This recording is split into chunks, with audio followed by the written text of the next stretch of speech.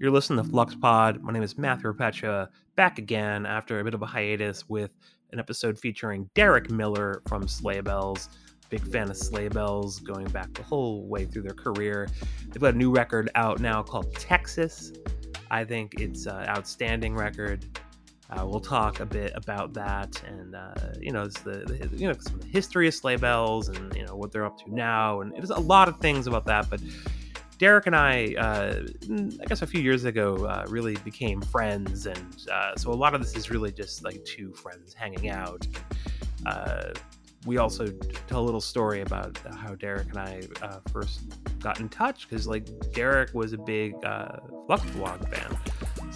So there's some Flux Blog mixed into the origin story here.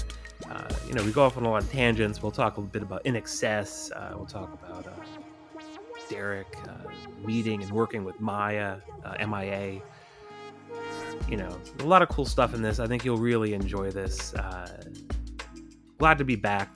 Just through some various scheduling issues and life stuff, I had to kind of put things on hold, but I'm going to do at least 4 or 5 weeks in a row of new episodes.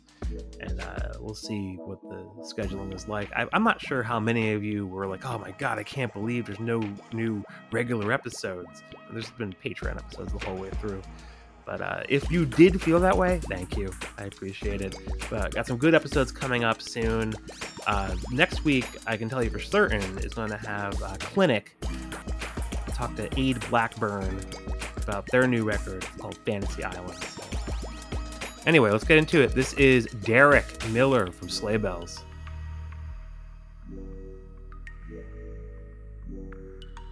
All right. Derek, tell people who you are and what you do.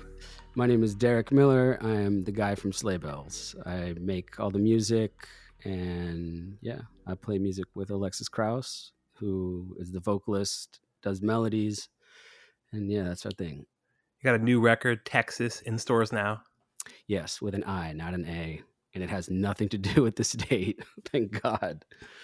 It's a intentionally mysterious title, if I recall. Yeah, it is. I don't think I ever told you. Yeah, it's just an oh wait, maybe I did. It's an anagram for exits. Oh yeah, there you go. Yeah, so that was the whole thing. Cat's out of the bag. Cat's out of the bag. That's going directly onto the Genius page. That's fine with me. It's I just started it in around 2017. Wow, we're gonna be really dramatic right out of the gate. Is that okay? Yeah, we love drama. Yeah, exactly. Yeah, when I started it right after Kid Khrushchev, it was a weird spot for me. I was not in a good place, and I'm definitely not going to go into detail with that, but kind of seemed like I had a few years left, and this would maybe be the last thing I would ever do, and so exits seemed appropriate. I was like, well, that'll be that. Kind of dark, but it ended up being a good thing because it kind of freed me up in a weird way. Like it didn't get me down, and I wasn't like panicking about that. I was just like, oh, well, it was a good run. I'll probably make it to 40. So that's cool. But yeah, making the record, it kind of changed me. It was definitely the most fun I've ever had making a record. And it kind of helped pull me out of the black hole, so to speak. So wait, so how do you feel changed by it? Because I can see how like in the lyrics, it's reflecting where you were going into it. But I feel like the record feels pretty bright and optimistic in the vibe. Well, and that was the result of it. Like that kind of snowballed. My friend Deidre asked me the same question, actually from Florida. I was texting with her, and she was like, I was like, making this record is changing me. She's like, how? And I'm going to get really corny here. I was like, because I love it. And like all of the cliches about love making you strong are true. And it just made me feel good. It made me want to live. And I just started making better decisions. I moved. But yeah, it's weird. I know it sounds like bullshit, but it's true. It's definitely the most fun. And like, there's the most joy I've ever had making anything. And the same with Alexis. And after a year of that, I kind of realized that it wasn't going to be the end. But I still thought it was a good title. So we weren't going to change it. Exits mean a lot of things, Yeah. You're exiting a stage, perhaps. Sure. Yeah. But that's really it. I really loved the whole process. And surprisingly, it's the first record that usually once we lock a master, my relationship with the record ends. I can't listen to it. I'm just kind of over it because I can't change it. That's it. But I still really love like 7 songs on this, like a lot, and I think they're great. So, I mean, it's out of like 11, right? Yeah, and that's good. But like, I'm really proud of that number because for the other records, I'm like, I like 2 songs, I like 1 song, So, but I know it's. Yeah, all right. I'm gonna not over explain, but yeah, that's what it was, honestly. Well, I mean, as you're kind of saying that, I was thinking, well, let's see. I mean, we've kind of known each other a little bit for a long time, but I think we've actually become friends probably in the post Kid Khrushchev era. Well, I had to wait until you weren't at Pitchfork anymore because I swear to God, because we had a long time. I know. I really I haven't done anything there since like 2011, 2010. Well, yeah, that's true. But yeah, I mean, I got pretty well out of music media by the time. Yeah, exactly. But in the back of my mind, I was like, man, I mean, well, look, I obviously love Fluxblog. I'm a massive MP3 blog nerd. And I mean, there's nothing more fun than sitting down with somebody who's just as obsessed with records as I am and talking shit. And I don't have a lot of people like that in my life. Like my bandmate lives in the woods and like, that's amazing, but she hikes and climbs or she's on a mountain somewhere. We don't really talk about music that much. When we hang out, we just make it. Will, who's been my best friend since we were little kids, who's also our manager, he's a very measured guy and very calm and also doesn't really stay on top of music. So there's that. And then, a lot of my other friends have like kids and they're just not as obsessive. Like, so it's kind of like, I even felt that way during like the MP3 blog era. Like I'd hang out with my friends during the day and we'd talk about records for an hour and then they'd get kind of fatigued or disinterested. So I just go home and read MP3 blogs for like 6 hours. And I was like, this is my community. I swear to God. So I'm going to tell a story about, I think my first contact with you is I wrote a pretty fevered post. I think it was passionate. Around 08. Yeah, that it was like when because I was just like really tired of how a lot of things sounded. So I was like, here, why don't you think of, here's some new things that could be your influences. We've done enough with Joy Division. I specifically in that post wrote about Janet Jackson, Miss You Much. Yeah. But one of my favorite songs of all time as well. Yeah, absolutely. Love Will Never Do is absolutely. Right? Love Will Never Do is my favorite Janet Jackson song. There's a couple off that record that could take that title for me. Go ahead, sorry. Yeah, but I think maybe like a couple months later, something like that, I got this email from you. Who, I mean, you're just a guy, just a random dude, a guy named Derek in my inbox, and you were very passionately saying, like, you're referring to the thing and like, I've been feeling the same way too. Like, I have this idea in my head for, this thing that I'm trying to make. And like, I have a couple like demos, but I'm waiting to find, I need a girl singer. And like, and then like maybe, I don't know, like a year later, you come back and you did it. You did exactly the thing you said you were going to do. And I feel like that is so rare in this world. That someone just has like the vision, goes out, executes the vision, and then it works out. It changes your life. I mean, that's not for me to say whether or not I did it or not. But I certainly tried and still feel like that same guy, just trying, like hammering away. But do you feel like you in some way executed the thing that was in your head?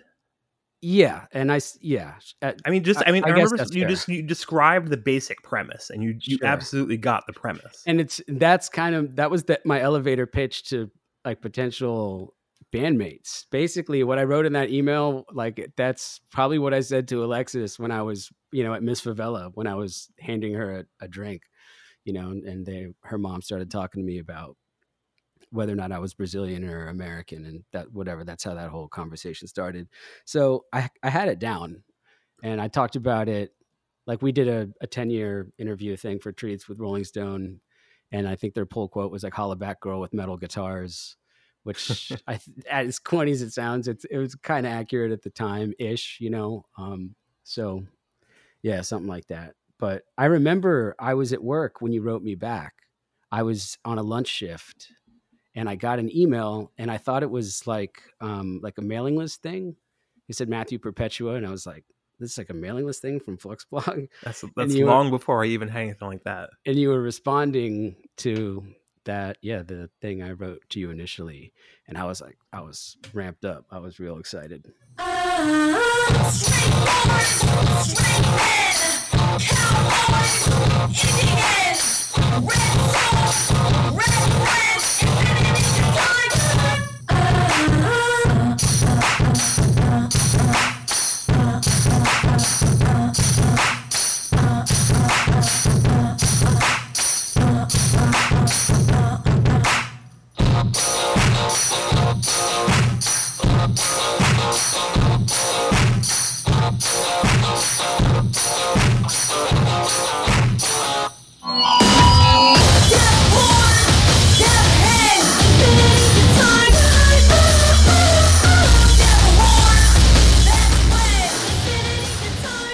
That's the only time anyone's really done a thing like that. I mean, I don't know. There's a lot of emails and they get lost in the shuffle. But it really stood out. And then like once it kind of came through, and then, you know, I mean, I feel like a lot of what you do is kind of like stuff that I wished exists, you know? Oh, sorry, I cut you off. No, go ahead. That's basically it's still that way. Like, you know, if I want to hear new Sleigh Bells music, and I do, because I still don't feel like somebody's come along and done a much better version of exactly what we do. There's like little pieces here and there, which is always so like flattering and incredible to me. But, you know, if I want to hear new songs, then, you know, I got to write them. If I want to hear songs with like double bass and like some lush synths and palm muted guitars and a 909 kick and a clap, and then more than anything, Alexis, then we have to make them. And yeah, like I'm thinking about Sweet 75 right now, which is the first track on the record. And it's like, for me, there are a couple of spots on Texas where even now I feel like, okay, we nailed it there. Like it feels perfect, and it still puts a huge smile on my face. And like Sweet 75, when it kicks in, does that for me. I'm like, it's exactly what I want to come out of the speakers. Just all of those elements, just like that. And I know I'm really sorry if I sound like I'm just flattering myself here. I find it to be like a relief to hear people like speak positively about their own work, because I think a lot of people can be like overly bashful about it, you know? And I do that as well. Like, look, I hate a lot of our tracks. We tried a lot of stuff that like just makes me cringe, and I'm like, oh. But I'm saying every once in a while you get it right. And anyway, I think that's the point, is that like I'm still trying to make my favorite band come out of the speakers, because I mean, I have a lot of favorite bands, but Sleigh Bells is one of them. When we get it right, it's a really delicate balance, and it's easy to fuck up. So yeah, when I want to hear new stuff like that, then we just make it. You're starting the new tour tomorrow, I think. Yes, I leave. Something like that? Well, we leave tomorrow. We had to postpone the first 5 shows because they were all in the South. So those are tacked on to the end of February. We have a second leg in February. But yeah, we get on the bus tomorrow and head down to Texas. How are you feeling? I mean, I saw the one show you did in New York, and that I feel like was the best show I've ever seen you do. Because I think especially having like the drummer. That drummer is completely sick. And we've added since then permanent synths and backup vocals on stage left. Our friend Kate Steinberg, who is so sick. So there's a lot more fluid now. It's just less karaoke, basically. There's no other way to say it. And I love this lineup. And that show, honestly, I think probably within a year I'll be able to say it was my favorite show we've ever played. Just based on I don't know, some other town you could just absolutely slay them. You could top it. But for me, it's the audience. Like when they respond, how they like that New York crowd responded, because it's the city's like it can be real touch and go. We've played to like a lot of folded arms, and it's just depressing. You know, nobody wants that. But yeah, that Webster show. I mean, it's just honestly, it's just a confluence of things, right? It's like the pandemic, not having played for a long time. Yeah. I mean, you could feel that like pretty much everyone in the room was having some kind of cathartic experience. I felt. I hope so. I can't. You can say that. I don't want to say that. Like, but I definitely felt like I can't describe how I felt. It was definitely one of the best nights of my life. Yeah. Oh God. I mean, I took some footage of the people in the audience. It was just such a perfectly wild audience. I don't know. Yeah. Like, how much can you see the people from where you are in any kind of detail? Uh, on shows like that, it's more of an abstract thing because it's weird. Like if you put a camera on me and you ask me to just talk, or like especially on a stage in front of people, I would freeze. I would totally freeze. But if you put a guitar in my hands and I have a job to do, then I feel like I was born on that stage and born there to do that very thing. Because I've just been doing it since I was 14, and I just turned 40. So for most of my life, so when I'm up there, I think to get the point, I have something to do, to execute, and it's really corny, but you really do go somewhere else on nights like that. And it's this, I'm going to compare it to something that is going to surprise maybe anybody listening, probably you as well, is that I used to surf a lot when I grew up, like obsessively. It was before I got a guitar, and then guitar, everything else stopped. But I mean, I surfed every day of my life for years. And it's a weird feeling. The second you're up on a board and you're on a wave, from that moment to the moment that you're off it, you can't really describe what happens because every part of your body like is making so many strange little adjustments, like probably billions of them, and you just kind of disappear. It's why people who get addicted to surfing, and being on stage is a lot like that, but for an hour. Like the second it starts, on a good night, you're gone. I don't want to make it sound too like, oh, but that's Have you my ever heard Eddie experience. Vedder talk about that? Probably. I love Pearl Jam. So Yeah, because he's a big surfer guy, and like he's Yes, I knew always that. kind of likened it to be pretty similar experiences in kind of different ways. Yeah, that's not surprising. Actually, didn't he like sketch out the stories for a handful of the songs on 10 while he was surfing? Actually, the Yeah, story is, I think he had specifically sand. Wait, release. he had sand on his feet when he tracked demo vocals, I think, or maybe the Yeah. vocals that the guys heard for the first time up in Seattle. That like, right? I think Yeah, that's I in mean, the PJ20 he's documentary. written specifically about surfing Yeah. in different songs through his career. Like, it's like a pretty big part of his life. Yeah, I mean, I can understand it. It's something Moved to that Hawaii. I would love to get. Yeah, I'd love to get back to it at some point because it's incredible. I was pretty good, but I was never like good, and I certainly wasn't great. But Did you ever skateboard? Oh, constantly. Like, Yeah. if you're a surfer in Florida, you skate a lot because that's what you do when it's flat, and it's flat often. But surfing was, I mean, I surfed competitively in the Eastern Surfing Association, and I always made the final heat, but then I always got third or fourth, which is like last in the final heat. So I always just ended up feeling like a loser anyway. But it was, yeah, man, it was a lot of fun. I still have the trophies somewhere, probably in my mom's garage in Florida. That's one of those things where, like, retroactively, I wish I could like be like, oh, I'm going to redo my own teenage years. Like, maybe I should have taken up skateboarding or something like that. Yeah, skating's great. I just hated like falling and busting my head open and shit. I was like, I don't like that. I just wasn't into it. I mean, most of us don't. Yeah, exactly. But the ones who love it, they have a high tolerance for pain, like the threshold or whatever it's called. But I mean, I could skate a decent size half pipe successfully, but like I wasn't pulling airs or anything. Yeah. Anyway. Shit's fun. A screaming comes 1,000 miles. It might be yours, it might be mine. Gotta forgive, but don't forget your wicked self is rising. Run, but you can't escape. The wicked way is here to stay. Run, no broken leg. The wicked day is here to stay. The queen, give us a taste.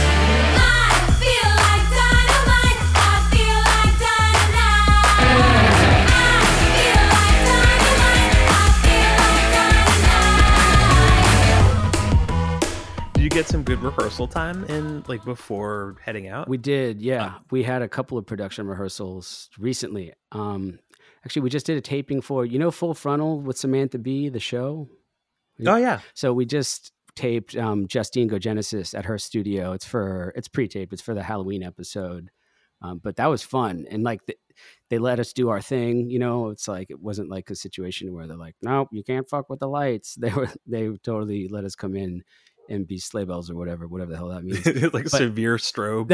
It's definitely, I think it's strobe. I don't know. Those things are nerve wracking. But so, yeah, we taped that on, I don't know, like a week ago. And we did a couple of production rehearsals before that. And yeah, we're ready to go. I'm really excited, honestly, about this lineup. And Kate is one of the three backup singers who was on stage. They were on stage left at the Webster show. And man, she's so rad. She's like, I don't know. It just feels like a different band. And not like, I hate to compare it to our other lineups because everybody who's ever been on stage with us, like, you know, I love, especially Jason Boyer, Ryan Primack. But it's kind of cool just holding it down with one guitar. And more than anything, it's so rad that we'll get the harmonies on stage for Alexis, you know, because Kate's obviously a woman, so she can do all the backups and even some of the unison stuff. And yeah, we've just never had that. So it's cool. Yeah, that's good for Alexis too, because Alexis is just doing so much. I mean, she's running beyond the singing. She's on the stage, running around like crazy. Yeah. And yeah, we talk about it. I'm like, it's like, man, she's like, should I sacrifice like the energy so I can sit there and like hit every note or not sound out of breath? And I'm like, do what you feel. Just go for whatever you want to do. Like, I'm going to run around like crazy. And if you were just standing there, I'd probably be like, what the fuck are you doing? Let's go. So, yeah. But I mean, I feel like Alexis's like athletic pursuits just really like, they definitely help. They really fed into her stage presence. Yeah, no, for sure. Yep. Yeah, man. So what have you been listening to lately? What have you been really going in on? Oh, this year releases. Oh man, the new Tyler, the Creator record. Do you like Call Me If You Get Lost? Are you into that? Oh yeah, dude. That's especially Massa. That's the one I listen to all the time. Corso for me, track 2. I like the whole thing, but Corso is like probably as of right now my favorite track of the year. Like 58 seconds in, these really dissonant piano chords get hammered and he's like rapping about, I don't know, houses and boats and just losing his mind. But I want to figure out what those chords are. You see, on this here stage tonight, it's something legendary. It goes by the name of the Creator. You call him Tyler Boland. Look, I be talking that fresh shit, I don't need gum. Cookie crumbs in the rolls, never know weed crumbs. He ain't talked to his bitch in 3 days, it ain't gotta be this way. I'm down for the threesome. I might buy a boat. Yeah. Depends if Capri got space, don't really need one. I could go in the winter time, baby, I bleed sun. Find another nigga like me, cause I ain't seen none. Pull up in that, whatchamacallit. Played a couple demos at Madison Square Garden. And tell them motherfuckers that Sony I'm not calling. I'm plotting on a Billy Chili in my garden. Yo. Alright, I admit it. We just been playing with you niggas, man. I think you need to load that second clip. Hop, French waltz, she said she liked the voice, and I'm like, which one? I got 2, Look. But yeah, that sends me somewhere else. That moment, that whole track is just nuts. He opened with it at Lollapalooza. I watched that set on YouTube. He posted it, and it's just so transcendent. It's ridiculous. That's a beautiful record. So I'm really excited about that. Wait, so what is his stage show like? Does he have like a band, or does he go on just like... it's just him. That I can tell. That's visible. Like a lot of times, like I feel like I've seen Kendrick Lamar before, and it looks like it's just him. But then like buried on the back of the stage there's like 6 dudes. But I feel like Kendrick Lamar's done it a few different ways in his career. Yeah. But the one time I saw him perform, it was a festival set, and he has said like DJ tapes, you know? Yeah, word. I think he may have had like one hype guy. No, man, Tyler was just him. Like I didn't watch the whole thing, but I watched like 30 or 40 minutes, which is a long time for me. Especially, I never watch live stuff. Like I just never really do. I just listen to the record. But man, there's a boat on stage, like a bunch of crazy props. It's like it's sick. But I love that record, man. I have to hold on. Let me look at my phone. I can tell you. Give me 5 seconds here, because I usually just listen to songs. I know you cherry pick records as well. You know, like, yeah, I feel like I mostly cherry pick, and then like I go in on playlists. I mean, there's definitely some, like, I feel like there's always like X number of albums that come out a year that I listen to as albums. The new, I like that new Turnstile record. I think it's worth the hype. Have you heard it yet? Glow On? I did, but it didn't just didn't connect. really hit me Look. that well. I mean, I have to come back around to it. I mean, the thing that kinda it made me think was like, "Oh, this sounds kinda like Jane's Addiction." Oh, with all the vocal delays and stuff. Yeah, that's Yeah, his voice is kind of like a little Perry Farrell-esque. you know, the first time I heard it, I was like nonplussed by the riffs. I was like, it's a little too, I don't know, there's not a lot of imagination, but I stuck with it. And now I love it. There's definitely moments where there's some magic happening between, and a lot of it is the vocal treatment for me.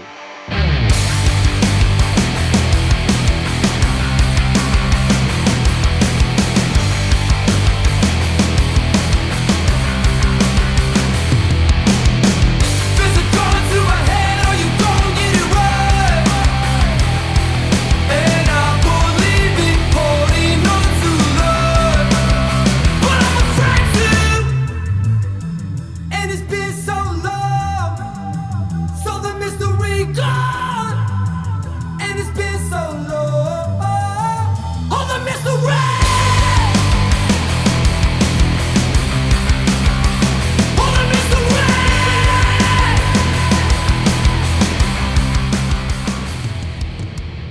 And my buddy actually produced it, Mike Elizondo, but that's not why I like this record, although it does sound great. And my friend Adam Hawk. Wait, that's Mike Elizondo? Yeah, Elizondo produced that record. Yeah. Man, that guy's got the craziest discography. That's why I wanted to work with him for Jessica Rabbit. Like we were at dinner with Tom Wally. This was when we were on Loma Vista briefly, and we were talking about people who would be cool to work with. And he was talking about the bands that he had worked with at Warner Brothers, and one of them was Avenged Sevenfold. I was like, yo, didn't Mike Elizondo produce that record? He's like, yeah, I know Mike. I was like, no shit. I was like, I would love to work with Mike. I mean, he did 10 years with Dre. He's got co-writes on Indie Club and a bunch of other records. Can you imagine having a co-write on Indie Club? Like those publishing checks, that's insane. But can you hear that plane? Does that matter? Yeah, I hear it. Is that playing on your side or mine? I don't know. But anyway, but you know, Mike made a Fiona Apple record. Right. I mean, bunch of that's actually stuff. the first thing I think of is like he worked on the third Fiona Apple record. Yes. And Dr. Dre. Those two things combined is enough to have a weird discography. Yeah, and I was like trying to pick his brain about the Dre sessions, and he's like tight-lipped. You know, he's just like, yeah, it was sick. I was like, what about this, and what's that? He's like, it was great. It was a good time. I learned a lot. And he's just Good bass he's player, just too. He's a great musician. That dude's got so much talent, and just seeing the way that he operated. We only spent 2 weeks with him, but he had a huge impact on my life, and especially my life as an artist. He's just not like a walking, talking cliche, which I can be at times, you know, with just like a crazy self-destructive lifestyle, which I've obviously, you know, I've done a lot of work on. But he's a family man. He's a man of faith. I'm not, but I really respect that. You know, my mom's Catholic. He shows up to work on time. He's clear. He's prepared. He always has ideas. You know, we'd play shit and he's just like, it's never just like, oh, I don't know. He's just like, oh, hops on a synth and fucks around. But I mean, I remember one day he was at Logic and I was kind of just behind him taking notes on my phone, learning as much as I could. And he did like a shortcut or something. I don't know. I forget what it was, but I was like, oh, that's how you do that. And I like was tapping into my phone. He's like, yeah, man. And then under his breath, he whispered this. He goes, you're going to be a beast. I don't think he even thought that I heard it, but I heard him say that. And for somebody like that to say that about me, it was like, yeah, I don't think of myself that way. So to be in a room with a guy like that, for him to express that much belief in me, and he's such a huge Sleigh Bells fan, was, you know, it's just one of those things, man. When somebody you really respect expresses belief in you, they have no idea how powerful that can be. I mean, talking about it now, it's like heavy. I got to take a sip of water. But that moment, you know, I'll never forget it. And Mike is just a great, great guy. Yeah, man, I love Mike Elizondo. Anyway, yeah.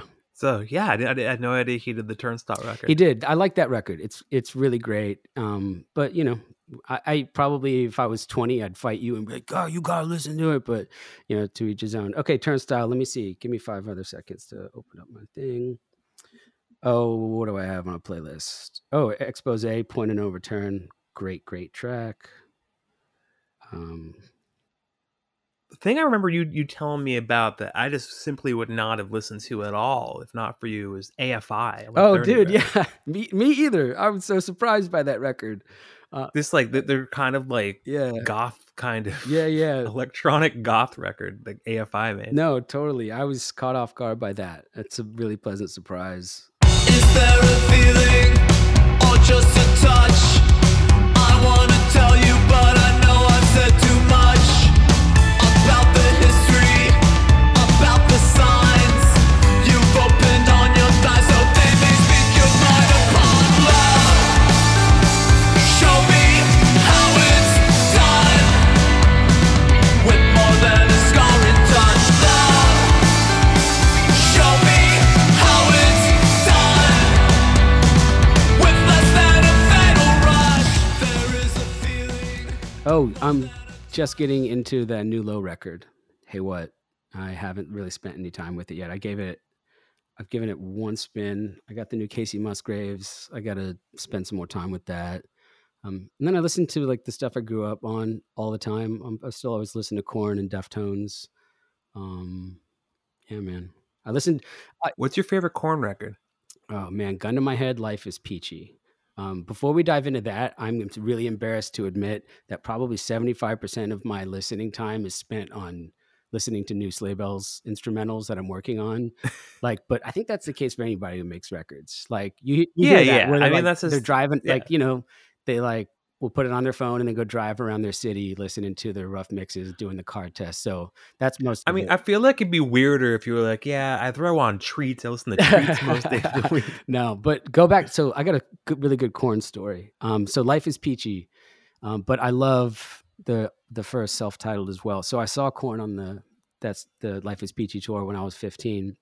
My buddy, they played at the UCF Arena in Orlando, and it was me and my buddy. His dad drove us up, and we wanted to get there really early so we could skate around the arena. And we were like, maybe we'll see him walking around. And so he drops us off. And, you know, there's no one there yet. It's just a bunch of semis on the other side of a fence. And we can hear him sound checking. We're like, holy shit. We hear Fieldy's bass, like the click, you know, of his slap bass. And we're like, that's fucking Fieldy's bass. Oh my God. And they're like, this is like 100 yards away from us. You know, the trucks are. But we're like, fuck it. So we jump the fence and we run over there and we get between, there's like a bunch of semis and buses and then a giant like loading bay with the door open, and they're sound checking in there. So we're creeping up between the buses, and right when we're near the door, like, you know, where the bus opens, it opens up and this dude steps out and sees us, and we like bolt, and he's like, hey, and we're terrified. So we're like maybe 50 feet away from the bus, and he screams, he's like, yo, stop. And we'd stop and look at each other like, what the fuck? And he's like, come back. So we kind of cautiously, sheepishly walk back up to him, and he pulls out a stack of sticky passes for after shows. And he's like, here you go. He signs them. He's like, stay on the floor after the set, and somebody will bring you and a bunch of other people back for the meet and greet. And that was like, Oh, that damn. for me is still like the coolest thing ever. Just like, I still remember that. Like, Wait, how is the meet and greet? it was just them at a card table, and I had a bunch of Ibanez guitar ads with like Head of Monkey that I had ripped out and I had stuffed in my pockets just in case that very thing happened. So I got all that stuff signed. And I remember we went back to our hotel later that night, and it was all Korn fans. And there were these two girls who were like 3 years older than us, so like super cool. And we were like, we just met Korn. And they were like, yeah, right. Like smoking cigarettes, like, get out of here, kids. Anyway, that's my Korn story. The guy you got to talk to, I think I may have mentioned this to you before. This is actually the last episode that I had up on this, because I took a little bit of time off just for like scheduling stuff. Yeah. This guy, Brian Quimby, who is the co-host of a show called Street Fight. And he also has another show called the POD Cast. What, like, But- like because of the band? Like POD? Yes, but that Yeah. is basically like a new metal podcast wow. that is a side project he I has. should This talk guy, to him for he's the sure. coolest guy, but he's also like a huge Sleigh Bells Oh, fan. nice. There's So I feel there's a like you guys connection. just really got to talk. Dude, send an email. I would love to talk to him for sure. I mean, I'll talk about Yeah. new metal all day. I mean, it really is kind of for me limited to Korn and Deftones. And But those are like two of his favorite bands. yeah, I mean, look, we could talk for 3 hours about, you know, actually for like 3 months about each band. Yeah, I mean, I think I can't go a single interview without talking about Deftones. Everybody knows they're like one of my favorite bands of all time. It's like, if it was between listening to Deftones or like the Holland Dozier Holland Motown songs, that would be tough. But gun to my head, I'd probably just have to go with Deftones because I've just Yeah, man. Great records. Big part of my I life. totally missed the boat on That's Deftones. right. I realized. I remember us Like talking the about window that. of time where I feel like I should have like gotten in on You were Deftones. listening to Pavement. Well, no, I think it was more like, let's see, like when did White Pony come That's out? Like 96? No, that's 2000. Adrenaline. 2000. Okay, yeah, I think maybe like I had just kind of moved out of an alt rock zone. Yeah. Because like, Adrenaline's because the 90, Pumpkins would kind of be 95. ending around the time Deftones would be really hitting. Yeah, that sounds about right. Like, yeah, Adrenaline came Yeah. out in 95, and Around the Fur, I believe, was 97. But yeah, Yeah, so like Deftones kind of hit when I'm in art school, and like I'm aware they exist, but I just yeah, that wouldn't kind have. of- Yeah, it was a different thing. Like for me, yeah, it's like, and I said this actually. Do you know Yazi Salek? She does a thing called Bandsplain for Spotify.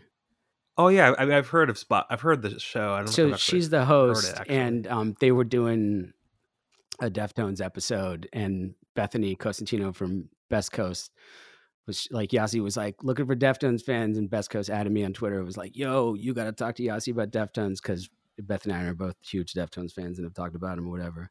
And what was the point of the story that I was telling? Anyway, yeah, I could talk about that band forever. Cool people.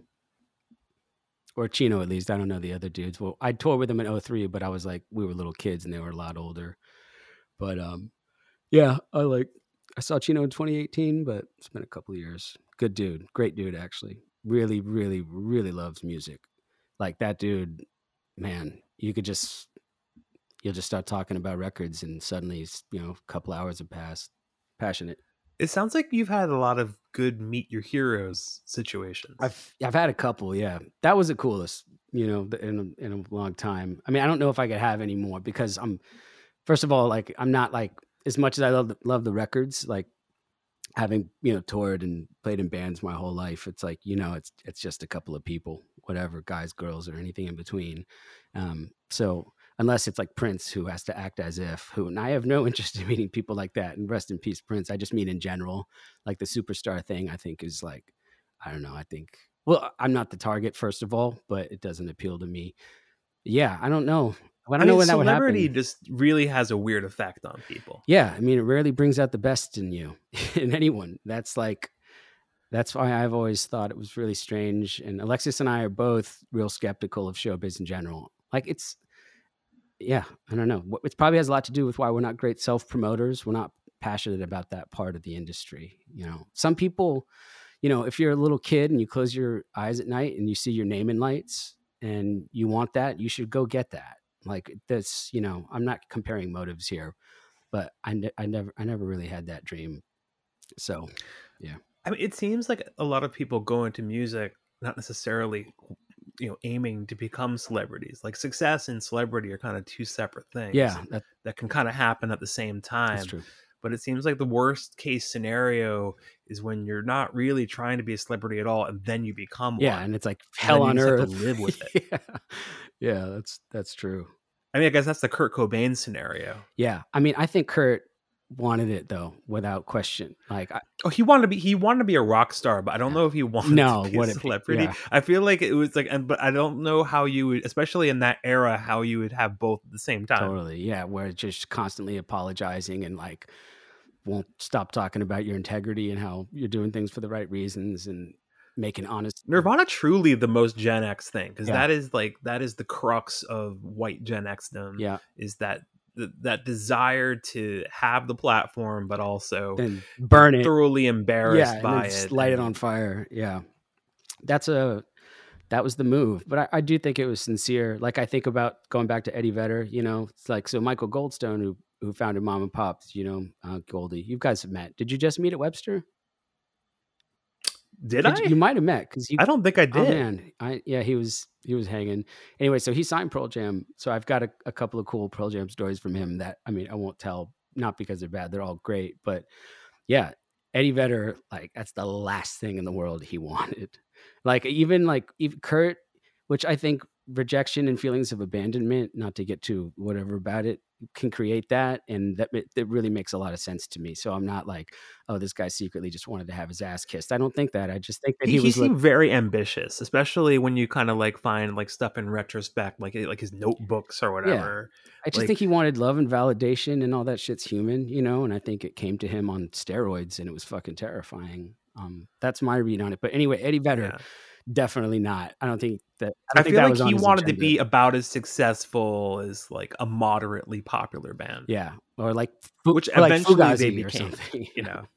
Yeah, or even just like I don't know, like like band in a van. a good example from the 80s that would be like that band did okay, but people aren't like hounding that guy, you know. Yeah, but And he like, God, I think people forget this now. People like lose so much context for Pearl Jam specifically.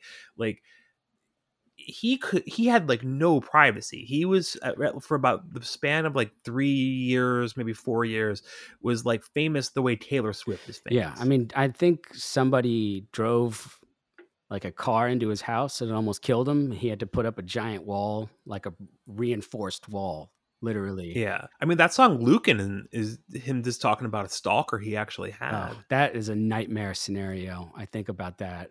Like, my God, it's terrible. Somebody just like hacking your shit, fucking with you, knowing where you live.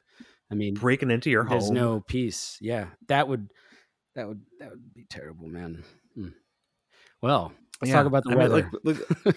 I mean, lucky that they were able to maneuver their way into like a more comfortable existence while still having like, you know, this good level of success. Like Pearl Jam really is a good success story, especially relative to their immediate peers who just like absolutely crumble. I mean, yeah, man, if you could have anybody's career, wouldn't you want, like, I would want like Pearl Jams or Fish's, where they just make records on their own terms, put them out, go play to a bunch of people, you know, every 2 or 3 years. Yeah, sell out arenas anywhere in the world, anytime you that want. is People are always going to be there to show yeah, up. and it's not showbiz. It's just like, you know, people like their songs. You know, it's not, they're like consistently like quote relevant to their massive fan base. Right, and forever. the people who care about you are really engaged in all the things you do. Yeah, Like, yeah, it is a best case scenario. I think and so. like people make fun of that kind of jam band, Fish fan kind of mentality, but like I feel like that's what lame, really, because it's like,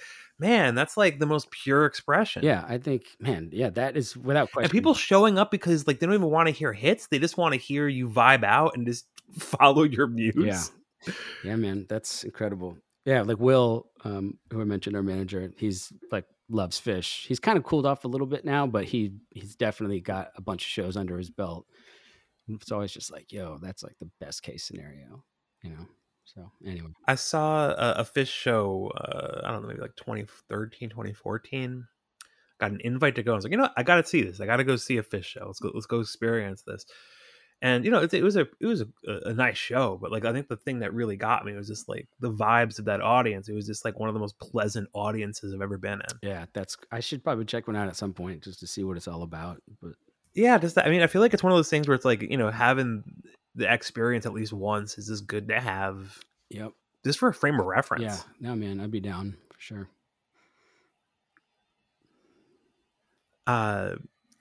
You know, one thing I want to talk to you about, because I know we're both like really into INXS. Oh yeah. And I feel like INXS is a band that does not get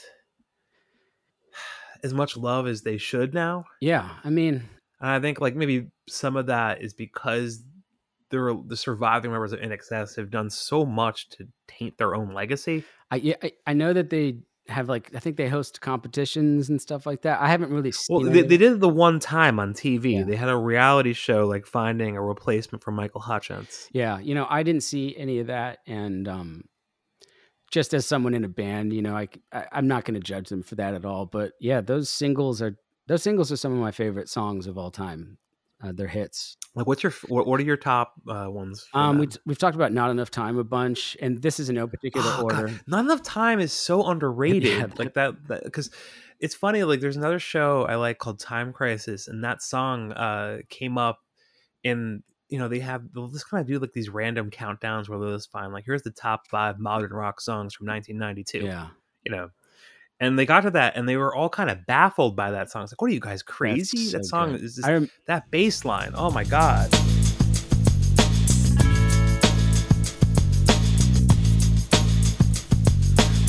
Time stop for the two of us.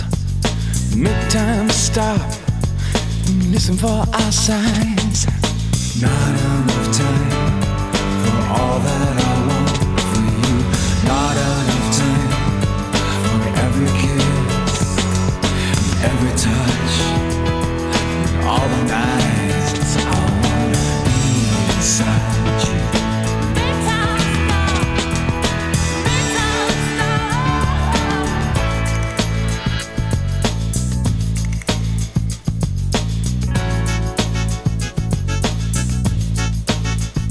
And I fight against the end. Making love. Yeah, I remember seeing that video in '92. I would have been 11, and I loved it even then. I wasn't like, "Yo, this is sick," because I was a child, but I was like, "Yo, I like this." But yeah, that Need You Tonight, What You Need, Devil Inside, New Sensation, just like the hits, the ones that everybody knows. Like those are my Yeah, go-tos. Never Tear Us Apart. That's I don't like Never Tear Us Apart. Oh, really? I swear to God, I don't like that 6/8 swing. I think that the strings are corny. Like I don't like that song. It's That's like one of my best karaoke songs. Derek. oh man, Yeah, I for would real. love to That's see like that. that's one where it's like if I want to like impress people, I always do that one. I gotta go. We gotta go to karaoke together at some point. Yeah. I know you do that. I haven't been in a long time. I don't really have one. Every time I've gone to karaoke, I think I've been with Will, who does Wicked Game, Chris Isaac, but he does it on a stool with his hair in his face, and it's really effective. Oh, that's But, amazing. Yeah, I like when people have like a whole routine. They bring a certain level of there's a commitment showmanship there. to it. But are you outside of? Yeah, I mean, there's got to be some NXS. Well, I'd say there are some deep cuts that I haven't heard, but that's not true. I mean, I've listened to the entire discography, but I would just go back to the hits, and they keep me as happy as they ever have. Like not just that. I mean, I think they're beautiful, and sonically they're really incredible. Yeah, they're just fucking astonishing. I wish I could have seen them live so much. 'Cause Yeah, did you watch the like the energy that they restoration? had- I'm sorry. Did you watch the restoration of the Wembley show? Yeah, I did. And Yeah. it's just like the absolute command that guy had. Like he was, he was like a direct peer of like Bono, things like that. He's like Yeah. that kind of performer, but he has like this like sexuality that a Bono certainly doesn't have. Like Yeah. he had kind of almost like more of a Robert Plant kind of sexuality on stage. Yeah, he was definitely like overtly everything is about fucking, like period. Yeah. And Bono was And much he's more also just like absolutely beautiful. It's just like yeah, as handsome as any man has ever been. He was definitely just nailed it, like in ways that you can plan and in ways that you can't. He was just that dude. And yeah, it's a shame. It's tragic to think that you would die alone, probably coming down off of a bunch of terrible drugs in a hotel room. Nobody deserves that. It's awful, man. I was really shaken by that documentary that came out about him a Yes. little while ago, and I Mystified. didn't know he had like the brain maybe shit. a couple of years before he had that brain issue. Yeah, the I didn't know. injury. I feel like I had read that, but had totally forgotten about it. But that definitely helps connect some dots because, yeah, I mean, obviously he lost his sense of smell, but yeah, it'll cause all sorts of behavioral issues. And if the people in your life, especially your loved ones, aren't aware of what's going on there, it's just like, wow, he's become a massive asshole. And how would they know? I mean, they were Yeah. young and rich and crazy as hell. They're all thinking about It just seemed themselves. like there was just a lot of compounding factors, and it seemed like he'd always had like some kind of manic depression or something like that, and it's just Yeah, man. It's terrible. It's like think about it with my own shit, like where, and I'm obviously not comparing this, but the times in my life where I was like certain that I was going to be a casualty and was so ashamed. It's like, God, you're just a fucking cliche. And that thought alone, a lot of times, I would think of guys like him, like when you're in those spots, if you imagine this is going to be the last moment of my life, like over my dead fucking body, like no pun intended, like no way.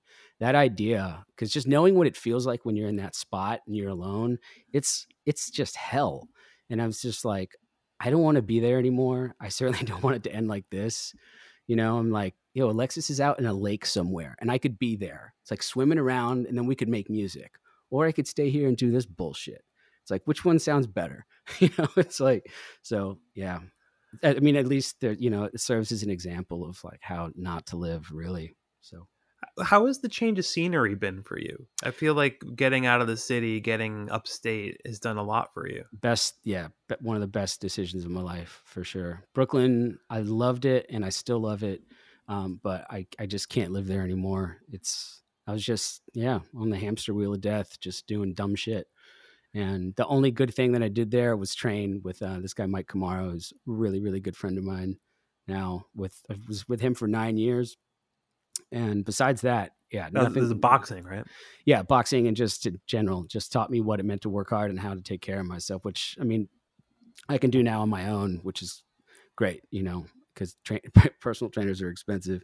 But actually, Nick Sylvester went to the same dude. And that's great. So whenever we talk, we always talk about Kamara. But yeah, Kingston is amazing. I mean, I'm in a house, so I'm not sharing walls. We record here. I mean, I'm sitting in my studio right now. It's my living room. My monitors, at 2 a.m. I can make shit, It's really, it makes you want to work. There's a big difference between having a pair of headphones on and triggering a kick drum. And it's just sitting in your ear and it sounds like dead as hell. And when you hear it bouncing off walls at 120 decibels, it's a lot more fun. It just makes you want to work. It's inspiring. It's also just quiet up here. I go to the grocery store, I go to the gym, and that's it. I go to Alexis. Do you do much nature stuff? I don't. No, I'm an indoor guy. Alexis is always you and Alexis pretty radical opposites diametrically in that opposed. regard. Yeah, she's kind of. I should mention, like, Alexis. If you guys in the audience didn't know, Alexis is really into mountain climbing. Oh yeah, big time. I hate it because it's dangerous. So I mean, I love it. It makes her happy, and anything that makes her happy is okay by me. But yeah, it's Sleigh Bells is just one of the things in her life that she's just as passionate about nature. I mean, she's got a lot of stuff on her plate and it's all, it's important to her. So it's important to me, but she always wants me to, less so now, but I like to be seated indoors in front of a set of speakers with hot showers.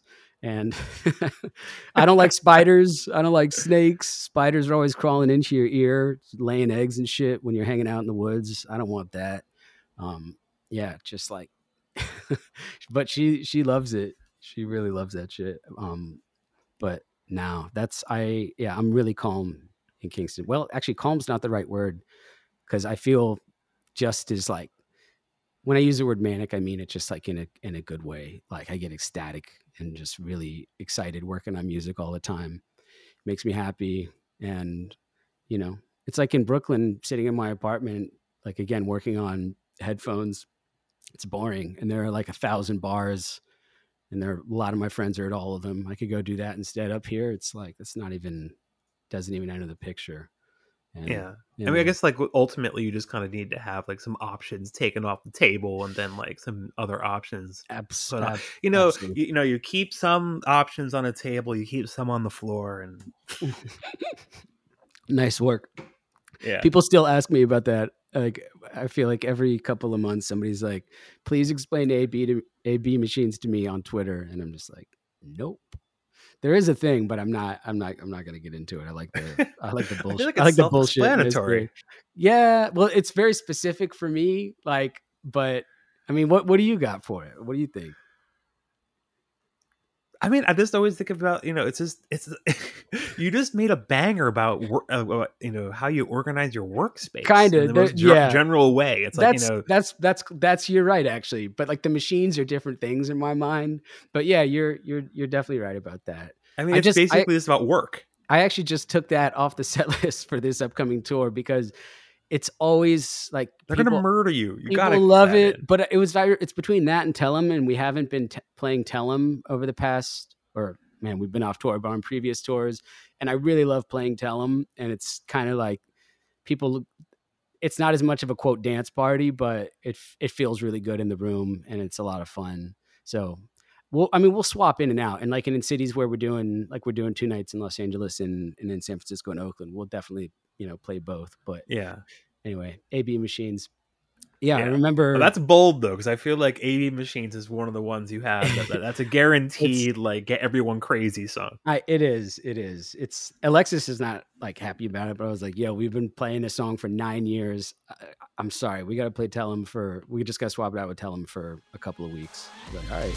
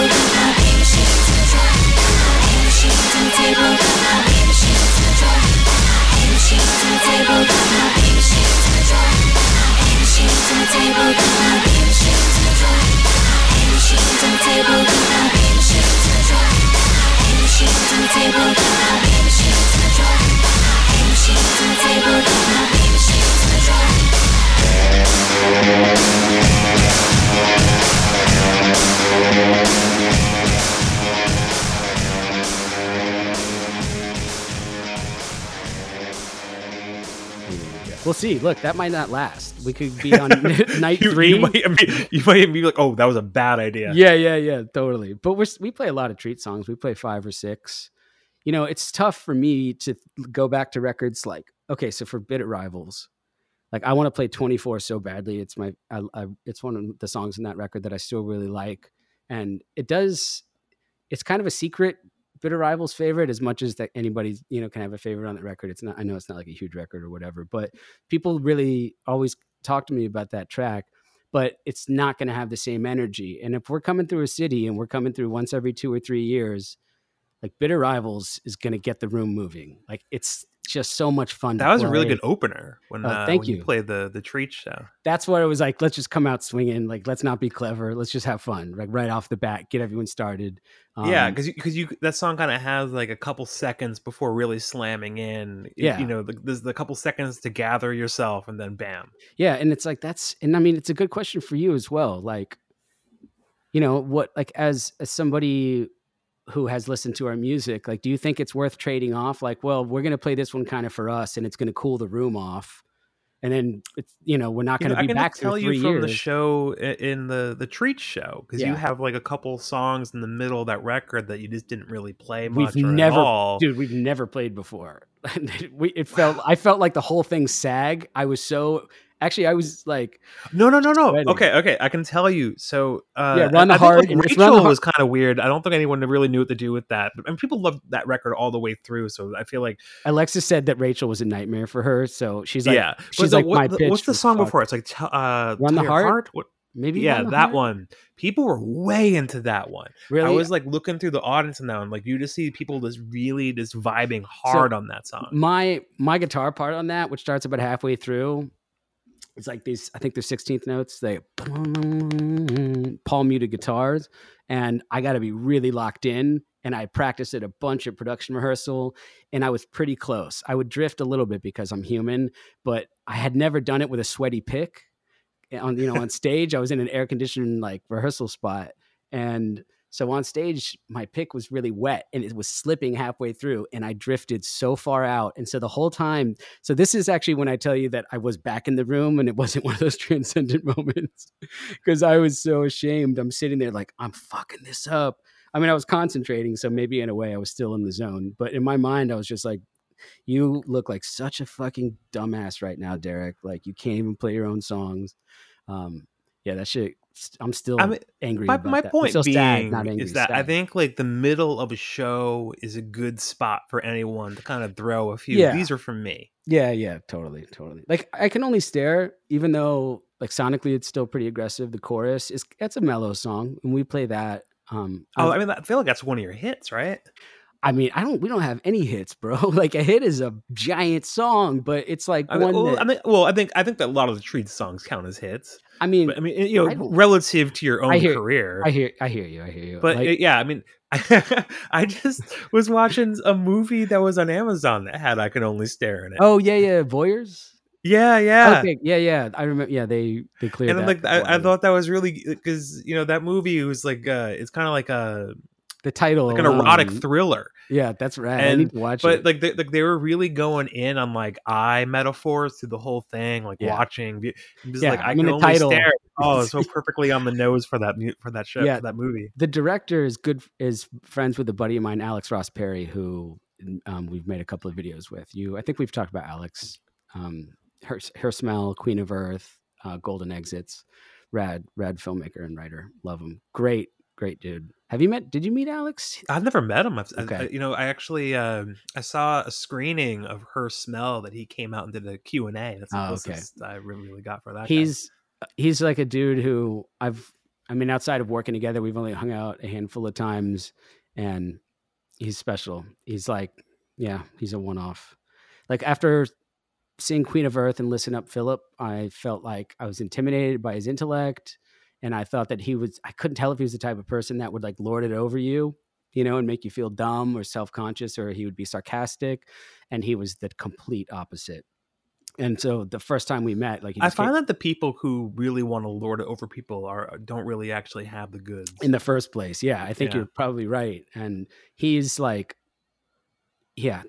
So anyway, I think in front of him, in my mind, I'm like, okay, he's intelligent. And so there's no bullshit. There's no reason for me to try to be something I'm not. I'll just be me, and hopefully he'll just forgive me for that. It's weird for me to say that like it's a sin, but it's just how I'm wired. I know it's not, especially at this point in my life. I'm like, fuck all that. But yeah, the first time we hung out, it was, I guess what I'm trying to say is that the conversation was fluid and rapid, and he's great. I love Alex Ross Perry. And Justine Go Genesis, God, it was so much fun making that video. It was hot. That's my favorite on the record. I think you already knew that. Yeah. I love that one, dude. Live. Oh man, it's so much fun. And I just, we were just mixing the Samantha Bee show. Like we're listening to the board mix or whatever for the Halloween thing. And it's pretty wild. It's all over the place, but I think it's cool that a song like that's going to be on national television because it's like double bass blasts and it's, Yeah. And that's like a song that only you could do. Like that's such a Sleigh Bells song, but also not really like the other ones. Well, thank you. Like that's flattering. Yeah, that's like we've talked about it. That was the one that kind of set the tone for the whole record in late 2018. Yeah, love that one. Really fun to play.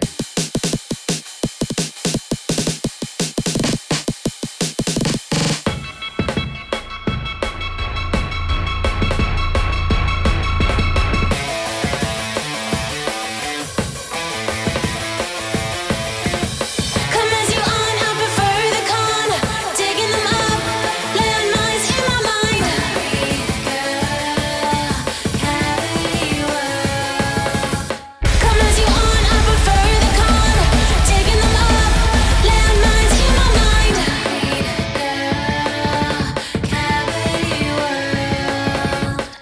I'm a concrete girl in a cavity world. On my own, I'm a stone getting thrown. I'm a cavity girl, the best night of your life. I really wanna blow your mind, but I haven't got the time.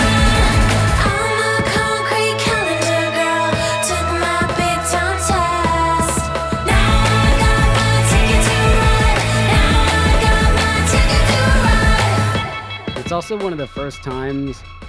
Actually, I don't want to go here. I don't want to go there. Never mind. Yeah, but That song love it. whips though. Oh, thank you very much. Alexis loves it too. We're both. Well, that'll be in our set list for a long time for sure. Like, what are the other ones you feel like you could never drop? I mean, I guess do you feel like that way about like Rule Number 1? With Chris, I love Rule Number 1 again. Chris Maggio, our drummer. It's a lot of fun with him. Like the Treat stuff, like the songs that people love on that record, I love playing those. AB is an exception because frankly, it's so fucking boring for me. I just go, Is it just super repetitive? Is that the thing? like there's nothing else.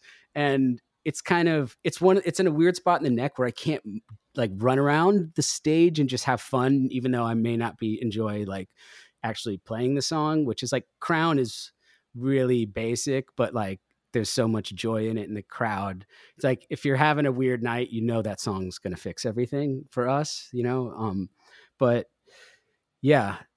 So some of the Treat songs, probably Bitter Rivals off of Texas. Will definitely Justine. Locust Lace is so much fun. Oh, dude, Sweet 75. I didn't know how that was going to go because it starts and stops a couple of times and has kind of a strange arrangement. Doesn't like kind of has a chorus, but oh man, it's so much fun. That's the one that I was really I'm looking forward to, because you had 3 or 4 from that record at that show that I saw. Justine, Locust, and True Seekers. That one surprisingly feels good, even though it's a really slow song. Like it feels good in the room. And I've only played it. I think you've gotten people used to the idea that you have ballads now. Yeah, I hope so. Yeah, but like for me, that was like I feel like it's important to just give shape to a show. Yeah, definitely. Like when we played for 30 minutes, that was like not going to happen. We were just going to like beat you over the head. But if we're playing for an hour, it should be dynamic. Oh, and Saints. I love playing And Saints. And we've never talked about that song, and maybe we shouldn't, because if you don't like it, then I'm going to fucking yell at you. Like, I love that track. That one rules. What are you talking about? Oh, you like it? Really? You like it? Yeah. Yo, I didn't Whatever know that. gave you the impression I didn't like And Because Saints. I've never asked you about it, and you never brought it up, and I'm like, well, I think part of it was, I think the one I focused on was Favorite Transgressions. Because that's like more Sleigh Bells. That's out of the but that song, it's funny because we mentioned the Janet Jackson thing earlier, but that one, I really hear the Janet Jackson coming through in that song. That's definitely there. And honestly, I think like Alexis isn't crazy about it, because I feel like that doesn't feel as much like her, even though that's her vocal, that's like her thing. And like the riff is almost, for lack of a better way to describe it, almost a little bluesy, the pull off. And we don't really do that. Like that's never, like the 12-bar blues thing is like not on the menu with us. It's just not. So that one I think just always feels a little weird. It's fun to play though, and it's only like 2 minutes and 9 seconds, so it's over immediately. But yeah, Sweet 75 is my favorite on the record right now. Like that's the one where it still just gets me giddy as hell, and like I feel the same way about it now as it did right when we finished it. So. Here we go. You're legitimate rock and roll. Here we go. You're legitimate rock and roll. Give a good time, boys. Here to bleed the world. I will break down so. It's in my blood. Here we go. That's the one where I misunderstood the lyric. Oh, I thought it was illegitimate. Here we go. Illegitimate rock and roll. That was an option. I remember floating that idea to Alexis, and we stuck with, because it was actually the original lyric was "You're a little bit rock and roll." Like, what's that? What's the song? You're a little bit country, you're a little bit rock and roll. And I thought it was really clever to quote that. And I remember even asking Will, I was like, "Yo, can we get sued for that if we like reference it?"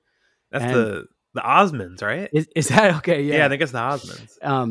And then it just was, like you just, when you, as a lyricist, you're always just kind of toying, turning stuff around in your head. I mean, like I'm like shopping for groceries, but I'm like trying to think of a better way to say something. And for some reason, Your Legitimate Rock and Roll seemed funnier to me.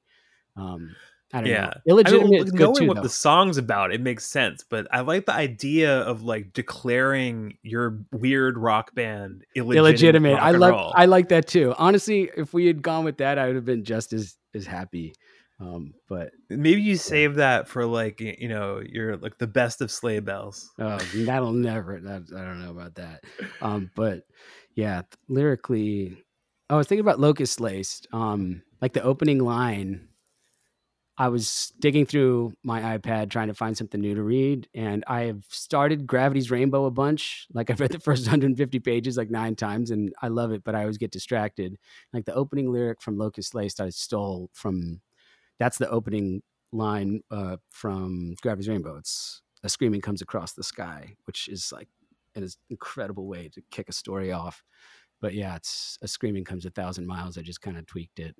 I'm trying to think of other things that I kind of lifted, is what I'm saying, like the little bit. Well, I mean, more. you reference like a Ticket to Ride and Come As You Are and Oh. Justine. Yep, absolutely. As insults too. And I think, did we talk about how I'm really self-conscious about? I don't think people know that, and they wouldn't. Like, there's nothing to like provide the context when she says like I'm a concrete calendar girl, took my big time test. Well, Like, I have she's- no idea where you're coming from on she's- that one. so- 'Cause I feel like that song kind of strikes me as like the lyrics are kind of Yeah. almost they're more The phonetic. sound, yeah. And Yeah. there's some truth to that. But with that line, I mean, it's written in character, and it's a woman named Justine, of course, who's loosely based on the Marquis de Sade Justine. But this particular Justine, her life plays out in Florida, and the original Justine, her life goes very badly. So does this Justine's, and she's angry. So she's like, the idea is that she's lashing out at all of the things that she loves, because that's kind of her version of blasphemy. And so she grew up on Nirvana, the Beatles, and Riot Girl. So she insults them all because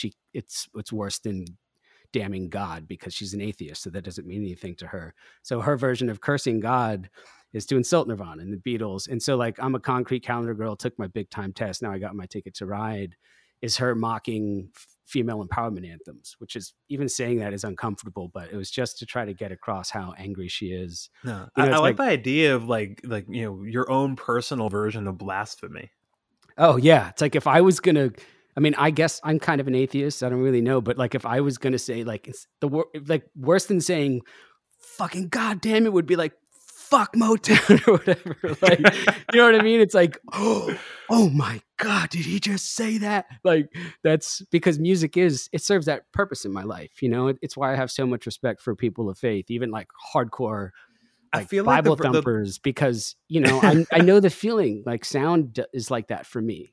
Like it's, like a lot of people though, music is their religion, and I'm just one of those people. So I feel like in pop culture terms, it's like how, no one can say a bad word about Beyonce, because Beyonce has basically elevated herself Totally. to deity for so many people. If somebody like speaks against Beyonce, it's like, that would be sacrilege, right? So right. You that's may as kinda well what just this say is. something anti-Semitic or something. Exactly. So that's kind of what's going on there. And I was worried. Like Alexis and I had talked about it for years, literally from like 2018 until the record came out. I was like really worried that people were going to think that it was like a crass attempt to write for a man to write a female empowerment anthem, which I wouldn't do. But really it's just a send up, and it's because she's in pain, and it's because she loves it. It's not because she's not like disrespecting it, she's just hurt. But anyway, yeah, like there's no way it doesn't come across in the lyrics. So it's not like I'm like, people don't get it, man, they're stupid. Like, it's not that. Yeah, at I mean, all. it's That's not what I'm written saying. so literally that No, exactly. But anyway, yeah. Nor did you set it up as like, yeah, so I wrote this rock opera. Yeah, well, I thought about that, and I talked about it with Alexis. Like, should I provide context? Should we provide context? And it was like, fuck that. Just put the song out. Like, it's cool. Like when bands, if you want to explain, provide information about the song in whatever way, shape, or form you see fit, go for it. Like, I'm down. If you want to just, explain the lyrics, that's cool. But I like abstraction a lot as well. So for me, it's all feeling. I'm kind of with you, like I've never been a narrative songwriter, but I appreciate them. But for me, a song is a vehicle for feelings. Like, it's all just how it makes me feel. And like, I'm thinking of a record that, as a teenager, I loved and still love, like a big one, obviously, like OK Computer by that band Radiohead. I'm joking, but like, I don't think I knew lyrics for Airbag for like 10 years, and that's my favorite track on that record. I'm just listening to it. That's always been my favorite as well. Yeah, great track. Well, there's nothing else that sounds like that song. Yeah, that's true. Like the way they do the cut up drums, like they were like, opening guitar riff is so incredible. God, I know. It's a great fucking song. And that was kind of, I'm sure you know this, but that was kind of their attempt at like mimicking Shadow, like all the Shadow samples. I mean, Really and that's cool. such a good example of like, trying to do something and utterly failing, but in your own style, you've done something totally new. Yeah. Yeah, I haven't listened to that song in a minute. I gotta check that out. That, and I really love was it not Come Down? What's like the fourth or fifth song? Let Down? Let Down. Yeah. Dun, dun, dun, dun, dun. Yeah, that shit's sick. I love that song. I happened to listen to Kid A earlier today when I was doing work stuff. I just like, okay, that'll be like relatively inobtrusive. I love. And it's the first time I listened to that record all the way through in a long time. Yeah. It's true what they say. Kid A, good record. That's actually my favorite Radiohead record. I love. Yeah, I think it's my favorite too. I think Yeah. that and Rainbows are my two favorites. Yeah, those are great. Kid A. For me, it's Kid A and Amnesiac. Those are the two that I really love. But they got a bunch of records. They're all really great. Amazing. Yeah, band. consistent band. Yeah, pretty good. I'm a really big fan of the most recent Radiohead record, Moonshaped Pool. I have a lot of sentimental attachment to that one. Yes, we talked a little bit about this a long time ago because we were both in Los Angeles when it came out. We were working on Jessica Rabbit, and I remember you posting about it, and I think I was listening to it, and you were like, "I really like this record." And what happened for me was like I went out to LA to work for I think 2 or 3 weeks. I think it's the longest time I actually spent there. And like the record literally came out like the day I was flying out. So I was listening to it as I went out there. I was listening to so much of my associations with that record are tied to like Los Angeles scenery and like and it feels very right. It feels very appropriate. And I think also that record was also for Tom York kind of an LA record too, because he moved there somewhere during that.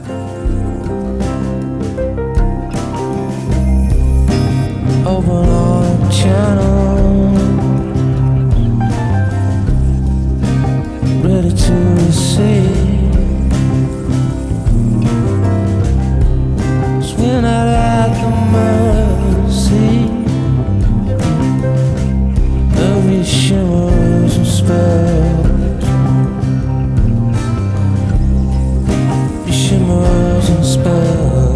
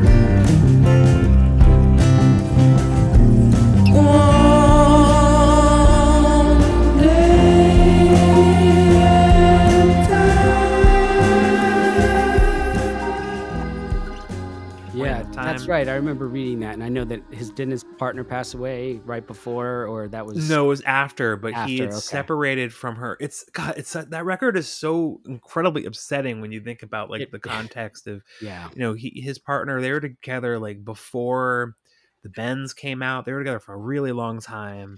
Yeah, they have kids, but their marriage fell apart, and then she got really sick, and then like within a year or so, like she passed away. Yeah, man, it's crazy. Like that song True Love Waits, the original was kind of written earlier in their relationship. Yeah, doing kind of like this ghost version of it at the end. Yeah, that definitely, brutal. That'll choke you up. Because I remember there was like the live version, right? With the acoustic guitar. Was it on I Might Be Wrong? I mean, and that song was kind of just that was in them being like, you know what? We've never been able to figure this song out. Yeah. We give up. Here's a live version. They have like that reissue of Kid A and Amnesia coming out, and like one of the things that's on it is another version of True Love Waits. Oh, nice. It hasn't come out yet. I'm looking forward to, but apparently it's like mixed with like Polk Pull Revolving Doors. Oh yeah, I remember that as a B-side. At one point, I knew all of that stuff like the back of my hand. I mean, I know like Spinning Plates. The piano part for that was That's them a great track. like turning music they had made for a version of True Love Waits backwards. Yeah, they just spun the shit backwards, and that was Yeah. where they got the title from, right? I love that story, and for me, that's the live version. Is the one that I really love from I Might Be Wrong, where it's just like vocal and piano.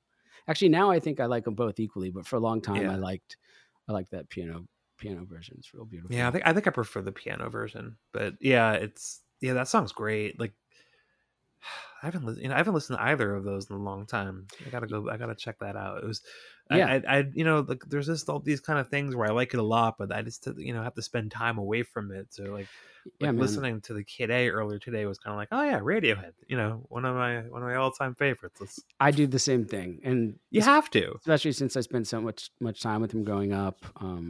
Yeah, I took I don't think I listened to him for about 5 or 6 years when we were like working on Treats, that whole era, because I mean, I think I was kind of I was pretending like I was a fuck art, let's dance type of person. Like I just wanted to be like, I don't want That really was the zeitgeist. I don't want any sentiment. I don't want any angst. I didn't want any of that stuff. And like that greatly informed Treats, like especially the vocal approach, where we've talked a lot about how we tried to remove any affect of, and that's why like Tell 'Em is like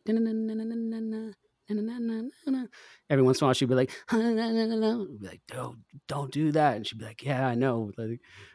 But then I went like totally in the other direction, and I feel like that reached its logical conclusion on like Ann Saints at the end of Kid Khrushchev, where it's like, okay, that's like as far away from like a party as you could get. It's like that track, and then now Party killer. Then I feel like we swung back, floor clearer. yeah, and then I feel like we swung back in the other direction for Texas, where it was like, yo, tempo's up, let's try to have fun. I'm gonna be dead soon. I'm joking, but like, once I started feeling good, I just was like, yeah, it's just like I was saying. Anyway, yeah, I'm kind of. What are we talking about? Like a lot of things. Yeah. But we got on a Radiohead tangent. Yes, that's right. Oh God, and I'm blank on what was immediately before that. Oh, so I feel like we got to move forwards, Yeah, I think we talked about we've covered Radiohead. I was going to talk about the show that we were both at, but so the MSG. Wait, which one was it? The second night at MSG in 2017, I think it was 2018. I went to 3 of those. I was at the second night was the one where I was on the floor. So I was very close. I think you were there, not like because I saw you, but like we talked about it, and that was amazing. They played Spectre that night. It was just Tom. Yeah. The night 3 of that. So I saw 2, 3, and 4. I didn't see the first one. I was seeing something else the first night. I think I was seeing Phoenix that night. But the third night, that's the best radio show I've ever seen. Is that the one that? Oh no, I was the second night then. Yeah, that's right. Because the one that you said was the best is I didn't go to that one, and I think I remember. I mean, they were all great. I mean, like I think that's the thing with Radiohead, and I've seen them a lot of times going back to like '96. Yeah, is that Radiohead shows? There's not really like bad Radiohead shows. They're all like they have an insanely high level of this is just what we do, Yeah. So sure.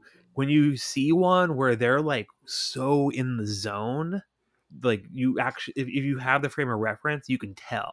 Yeah. Like, and that was one where it's like, oh man, they were just in the zone on that show. And they also just happened to play a few ones that I was like very excited to hear. Like, well, they played Airbag in that show. Oh man, and they played. I like Separator a lot. And they played. Dude, I love that. The national anthem was in that show. Yeah, there was one. Oh yeah, Body Snatchers. Body Snatchers was. That's that one. That song's a really big one track for me, 2, like emotionally. Is that track 2 on In Rainbows? Yeah, it is. Yeah. It's like the really like rocking one. Down, right? That's the one. Yeah. Sorry, I'm not. I wrote a post about that. That was like uncommonly personal. Oh, okay. I'm sure I would have read that. I remember so many of your posts, like because they're about songs that I love as well, so they just kind of stick in my head. Maybe I missed that one. Yeah. Anyway. But that show was also had a kind of a weird arc to it because they played like a bunch of mellow songs, and then like the end of the main set, they just like suddenly just like shifted gears very harshly into like your Mixomatosis and things like that. Yeah, that's a rad synth riff. Oof, brutal. Love it. But yeah, I think like when you have, I think that's like that's definitely the argument for having enough songs that you can just kind of like mix it up and have very different shows. Yeah. Yeah. That's like, it's something I think about a lot. Kind of going back to what I was saying about like having to pick if we're going to play one song off Bitter Rivals. You know, do we do one that we know is going to work in the room? There's a lot of stuff on Jessica Rabbit, a lot that we've never played and don't have plans to, but maybe I'd like to. Anyway, yeah. I'm not sure if have I seen you play It's Just Us Now? I hope not, because I think it would be cool with Chris Maggio, but with like all the drums running out of Ableton, I never thought that it came off well. I always thought that we just looked and sounded stupid. And I think love that one. I love that song too. I don't. I mean, that title has a real emotional charge to it. Yeah, it's like, I remember your post about it actually, and there's a little bit of truth to it, but mainly it was just about like a gang of kids. You know, it's kind of just playing off a Goonies vibe, and then the verses are abstract. But yeah, the chorus is just like, yeah, it's kind of adolescent, where it's like you and me to the very end, and that certainly could apply to Alexis and I. Yeah, I mean, I feel like Sweet 75 is kind of like another angle on that same vibe. There's definitely a little bit about that. I mean, yeah, I've written different versions of that song like a bunch of times. My problem with like that track, I'm really hesitant to even dive into this because I don't want to. It's just the production. It's just that thing where we're getting into the EQs now. Well, I made a couple of catastrophic decisions as a producer, and it's because I made the mistake of not putting myself in a room with a person or people that blow me out of the water in certain respects. I think that is very important. But I was coming off of the back of like many years of isolating a lot. Those first couple of years where I was, grieving, and yeah, it was just a really tough time. And when we weren't on tour, I was alone. And when we weren't on tour and weren't in the studio, it was just me, and it kind of stayed in that. And I broke it with Elizondo, but that was just 2 weeks. But for the rest of that record, like I should have been in the room with somebody who's like, hey man, maybe don't quantize everything. Maybe don't ram the velocities on everything. Like all of that shit is on the grid. And it's like, that's how it sounds. And the people who like it would hate it if I changed it, and I would never go back and fuck with it. But in my, like, I can't listen to that stuff because of it. And wait, so are you left to your own devices? Do you just like move towards extremes? In general, mood wise? I mean, more like music, but I can kind of intuit that to some degree. Yeah, well, the music is, I mean, my default state is like, it's like ramped up. Like I use that word like I'm just fucking excited, and I get like that. And so when the music sounds like that, it's just kind of, I guess maybe it sounds pretentious, but it's a reflection of that. And when I start working on a track, something new, and it's working, and there's a handful of elements in the mix and they're speaking to each other. Like I remember, like, let's just go back to Sweet 75. Like the first time I played like that little sparkly arpeggiated lush synth that kind of dances over the top of it, like that for me made the song, because it was just like this palm muted guitar and like a 909 kick and clap and a few hats, and the synth riff came like later. But I remember when that hit, I was just like, that did it. Like for me, I was like, cool, I'm in love with this. And so the rest of the song, where it's like, here we go, when it's like building and it's like that brick wall of sound, and it's like, super side chained, and it gets like, tries to ramp up the emotion even more, or rather the energy, as corny as that word is. It's just because that's like how I'm feeling. I'm like, oh my God. Like I'm like, Alexis is really calm, and I'm like, I'm hyperbolic and all of the shit that you might expect if, you talk to me for an hour. So like when we're working on something and listening to it, like a rough mix, right, like really early on for the first time, I'm the one that's like jumping up and down in the room, like, oh my God, like we're the fucking Beatles. And like, look, I know we're not the Beatles. And she's just like, all right, have your little moment and then sit down, because we got to go back to work. We can we got to make this better. And like that pattern is like, it just never ends. And I think that's why it happens every time we have a new idea that we're both excited about. And I think that's why, I mean, I feel like you kind of need to have like some of that, that enthusiasm, dude.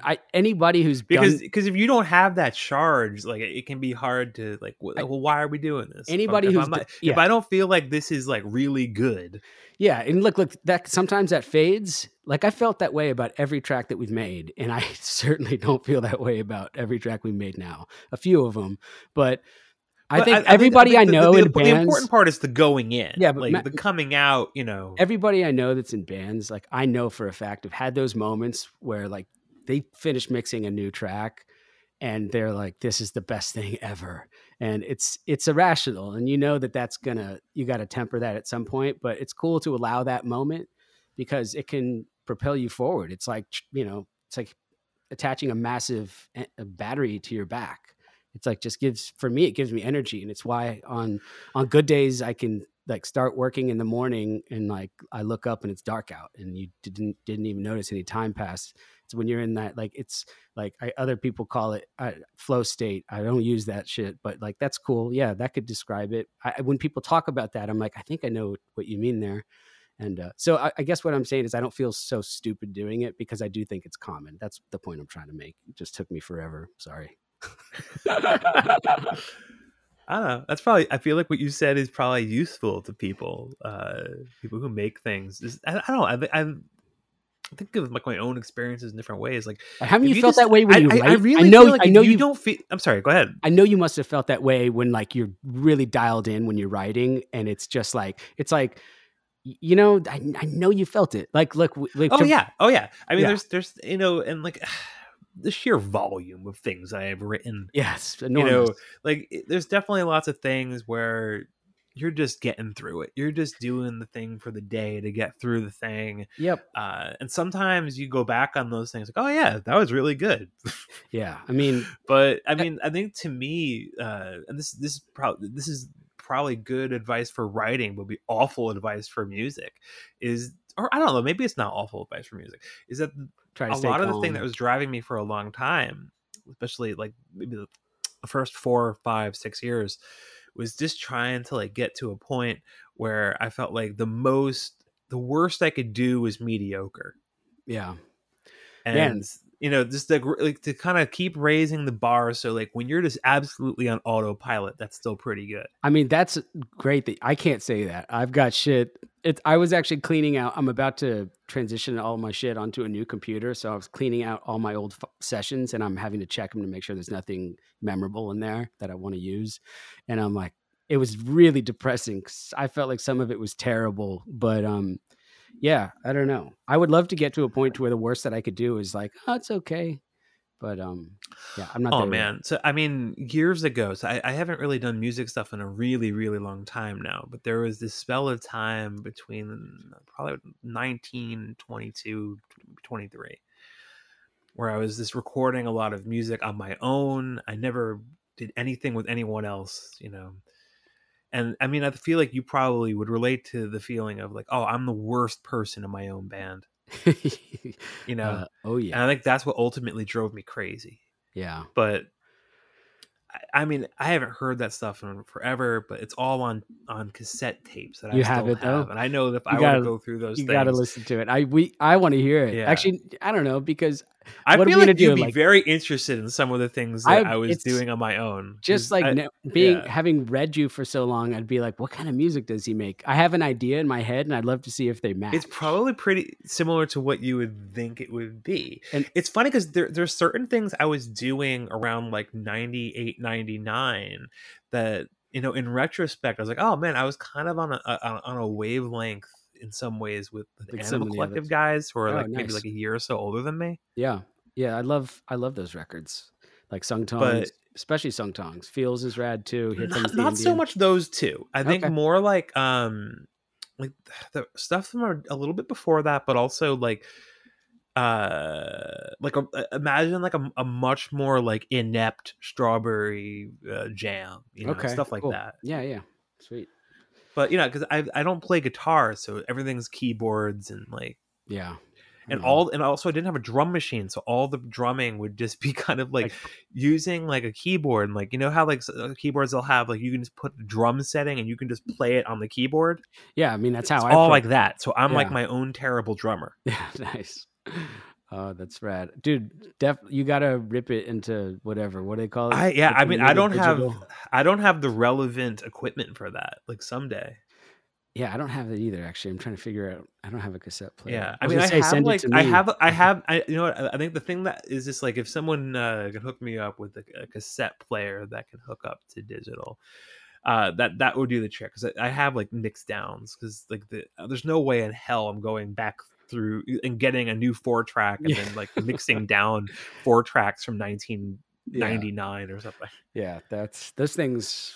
I had when I had the Fostex, I think XR5, and I never learned how to use it properly. I got to the point where I could overdub a couple of guitar parts, and I was like, all right, that's cool. At least I can do that. But I think if I was to listen to this stuff now, and I really have not listened to stuff in ages, like I mean, there's actually some songs where like I can sing them to myself. Like for some reason the lyrics never leave you. yeah, But yeah, I think if I was to listen to it now, I would just be like, why are you singing like that? like I said, I'm like a pretty reasonably decent singer, yeah, but I think like I was like leaning way too hard on reverb because I had a bunch of like Dan Electro pedals that I've got really, really over reliant on just because I was just trying to make like this terrible equipment sound cool. Yeah, no, I know how that goes. I mean, Yeah, for sure.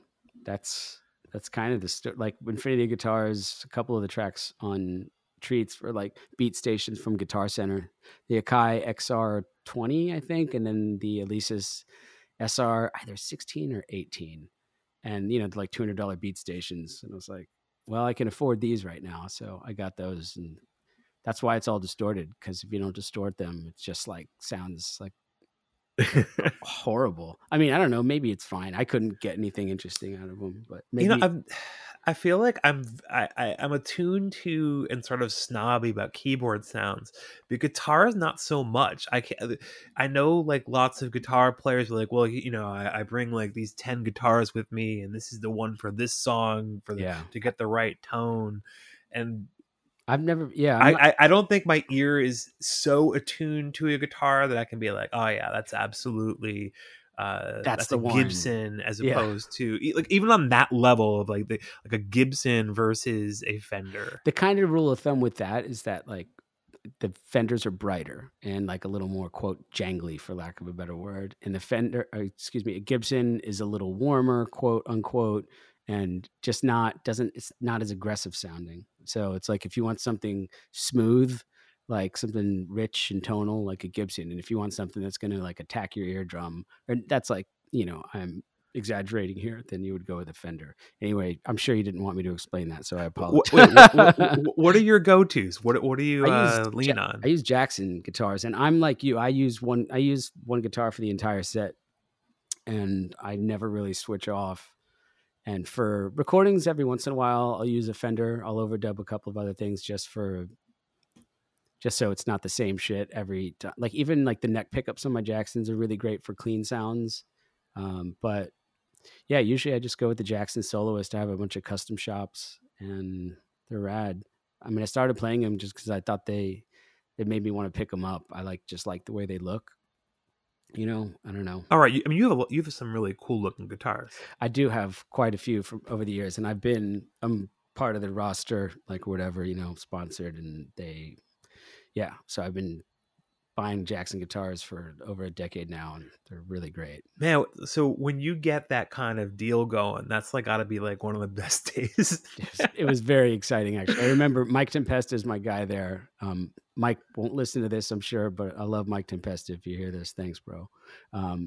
But yeah, I remember he came to a show in Los Angeles in 2012 during Reign of Terror, because I'd been playing Jacksons throughout the Treats touring cycle, and they caught wind of that and were like, there's no writer equivalent of that. I don't think there's not like, Apple is like, we really like your stuff. We're going to hook you up with this really cool looking MacBook. Yeah, exactly. Yeah. What would it be like for writers? I don't know. I have no idea. I think I would want the MacBook that I have in front of me right now, but I'd want it to be like in houndstooth or something. Oh wow! Like yeah. You know who had the coolest like customized Macs was Maya.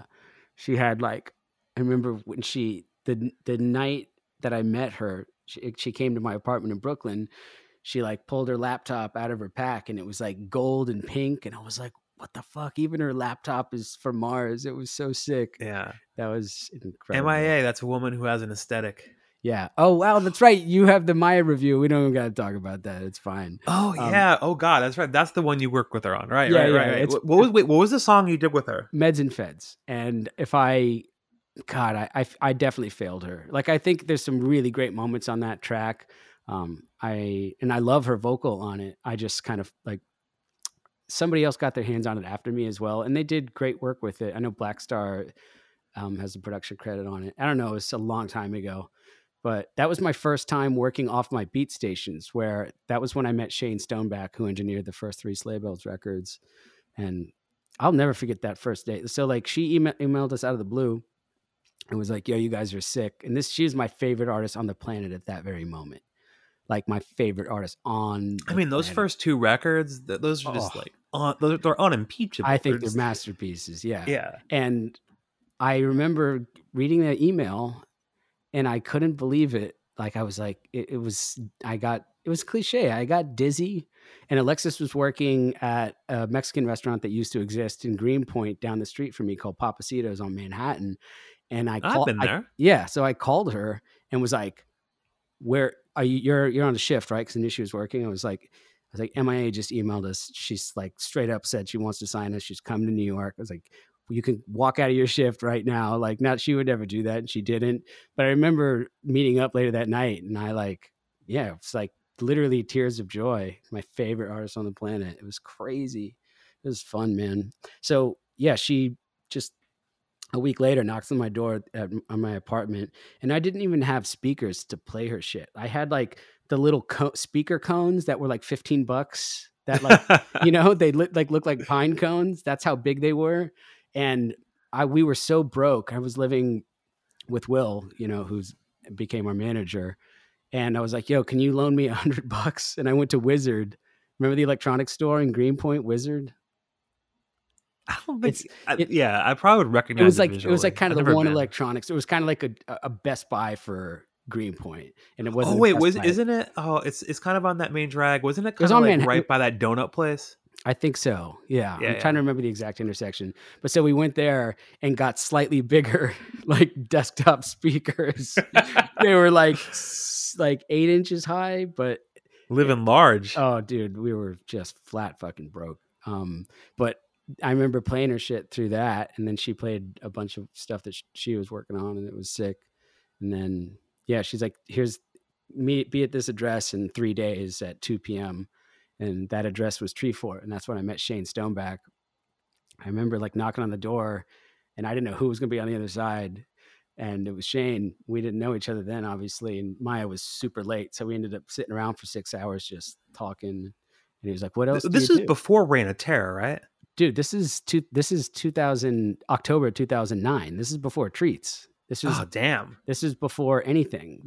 I was waiting tables at Miss Favela still. Like we didn't. So wait, so she had just heard like Crown on the Ground and Real as they were going around. A.B. Machines from Spike Jones and like maybe Infinity Guitars, because Spike Infinity Jones Guitars had licensed A.B. Machines for like an Absolute Vodka short film that he made or something. I don't know, but he was he was a nice dude. Was that this basically like your rent for like a few months? Yeah. Well, close. Yeah. I was ecstatic. Yeah. I mean, at Miss Favela, it was like you made money on the weekends, but they never had more than like $115 in my bank account. So yeah, I remember when that was like, I didn't know what a sync was. I didn't know any of this shit. And like when that email came through, it was real cool. But anyway, that's how I met Shane. I remember we saw No Age that night, actually. Wow, that's right. So Maya shows up. Man, this is a real 2008, 2009 story. Totally. I listened to Nouns recently and I liked it. I was like, yeah, this is sick. But yeah, anyway. I remember Shane and I, because Shane was like, MIA's coming to my studio. He had worked with Vampire Weekend, which is how, because they were both on XL, MIA and Vampire Weekend. And that's how Chris Chen is the one who sent us all to Treefort, me and Maya. And Anyway, yeah, I just remember Shane and I, after we worked for a few hours and then she left and we were going to start again the next day. He was like, "What are you doing?" And I was like, "Nothing." He's like, "You want to go see No Age with me?" He like knew some of them or something, or one of them. I know it's just the two dudes. And yeah, I think it was at MoMA. I don't know. It was like in a fancy ass place. And we were just kind of standing there watching them. Was it in that kind of like theater that's at MoMA, or was it kind of like some It weird seemed in a spot? lobby, like a glass. It was like glass ceilings and shit. It was real sophisticated. And I was like, whoa. Oh, interesting. It was weird because we like I saw like I saw Liars play at that. They have that kind of like temple. I don't. That was interesting. Maybe it was not MoMA. What else would it be? I don't fucking know. It doesn't matter. Anyway, yeah, it was crazy. a museum. Is Yeah. the point? But Shane and I remember feeling like it was weird. We were both like our lives had just changed drastically. I mean, I never went back to work. I took a day off to go into the studio with her, but I was the head waiter and I was working 6 nights a week and doing lunches as well. And my boss, Jeremy, was like, he was my friend. And I remember calling him and I didn't know if it was going to be a one-off thing. And she was like, "Oh no, we're going to do a week." And I remember calling him and being like, "Yo, Jeremy, I know that you don't know who MIA is." I tried to explain it to him, but I was like, "But this is like the biggest deal in the world to me. And I need the whole week off." And his friend, she's like, "I'm very excited for you, Mr. Miller, but I'm sorry you were fired." And I was like, fuck. Oh, well. Anyway. Yeah, we like were a full-time band shortly after that. It was crazy, man. It was fun. Damn. And then you loved that record so much. I'm just kidding. Let's not talk about it. Who gives a fuck? Well, I remember Sasha Farrer Jones is one of the first people to really get on that. Yeah, I think he wrote the first. I think that was the first press that we did. That was through Molly Young. You know, like she was Magic Molly. Like Molly was, I met through Will, and she's super cool. And we're still, we don't hang out. I haven't seen her, but we keep in touch. And so that's how Spike heard us too. Yeah, that's right. Because she was writing for the Where the Wild Things Are blog. And she's like, "Can I post these Sleigh Bells demos?" And I was like, "Yes, please." So I don't think I've ever met Molly Young, but she has like this connections to so many people. Yeah. It's like it really is like a magical existence. It is. That name was not like clever or ironic. Will was madly in love with her. Like they went to Brown together, and Will was like, they had like a whole clique. You know, I felt like whenever we hung out with them, I had maxed out at a high school diploma. And I always feel like not a fucking dumbass, but I'm just not like hyper educated. You know what I mean? Like not in like yeah. You went to punk school. Yeah. I was like touring was my college with Poison the Well. But Molly is so amazing, and to this day I'm like, thank you for starting the band. Anyway, because Spike heard it because of her, and Sasha as well, because she knew Sasha, so she sent it. She's like came to the second Sleigh Bells show and brought Sasha with her, and I love Sasha to this day. We keep in touch. I haven't seen him in a while. But yeah, that was crazy because it's like the first person you're going to talk to about your music is, you know, Sasha at the New Yorker. So it was like, I was really nervous because I was self-conscious about this was a while ago. I was 28, you know, so like I feel very differently, but then I like was scared that I wasn't going to sound smart. So you're always trying to sound smart, which is a great way to sound stupid. And I did that for years. That kind of goes back to what I was saying before, like when you're trying to lord it over people. Yeah. Like in the you only do that from a place of insecurity. All those early interviews, like for the first 6-7 years of the band, I felt like I was always trying really hard to sound smart. And then you invariably sound like a dumbass. And then you just got to relax and not be self-conscious and just kind of talk how we're talking if you can, you know? Anyway, yeah. Molly Young, thank you. I always thank her for starting our band, and it's kind of true. She's great. I mean, I feel like anybody who's in any kind of position, there's always like a few people that you can really point to. It's like, well, that person, if that person didn't do that, I don't know what the hell would have happened. It's scary how fragile. Like, there's absolutely like there's maybe like 5 or 6, 7 people who I can point to where it's like, I don't know what my life would be like now. I think there's definitely some flux. Who do you got? I think even just more recently, I just started this job that really required me to just kind of like, I really was waiting for someone to take a leap of faith on me because I made kind of a career shift. Mm-hmm. And like the woman who hired me for that job is absolutely on the list now. Yeah, that's amazing. Yeah, it's scary because you think about it and you think about how fragile it is, how easily things can not happen. I always think about the idea that if it had rained on the night of July 10th, 2008 in Williamsburg, I never would have met Alexis because like I had the outside section and they sat outside, and that would have been closed, and I would have had a different section, and maybe they would have been there, maybe they wouldn't have, maybe they would have been, you know, seated in like my friend's section. And then, I mean, God, I don't know. I mean, it's like meeting her. I mean, we're like coming up on 14 years, and she's like the best person I've ever met in my life. And I mean, I'd be it dead. really seems like it, like she's like your sister. She's 100%. She just got married, and her husband, I was like, by every, not by law, but by every law of the universe, like every law of the universe, like you're my brother-in-law now, basically. And I love the guy. He's great. So chosen family is an important and real thing. Yeah, absolutely. And we fight like family sometimes too, but the reason it never splits apart is because we're family. And we also never fight about things that really and truly break up bands, which is honestly like money, or like somebody like sleeps with somebody's wife or stuff like that. You know, I've seen stuff like that happen, and it's dark. But I think like tying it up to we've mentioned the song Sweet 75 a lot. But I mean, I think you said like you were basically writing that as kind of like an imaginary confrontation. No conversation. You know, like you're writing the words for her to confront you. Comeback Kid is the same thing. Yeah. Like, it's like, I know you try so hard, but you can't even win. You got to try a little harder. Like and that's in my mind, her giving me a pep talk. And I mean, she knows, she'll read it and just laugh. You know, they're just lyrics. But yeah, Sweet 75's like that. Like, I'll scold myself through her eyes. That's mainly what I do.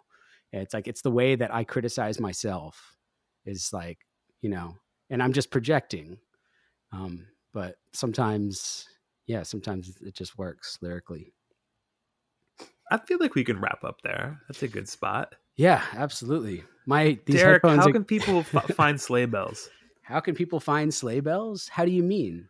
I mean, like, what is the website? It's Torn Clean, right? Oh God, I don't think, is that act? Oh yeah, I think that is active. Is it? You tell me. Go to our.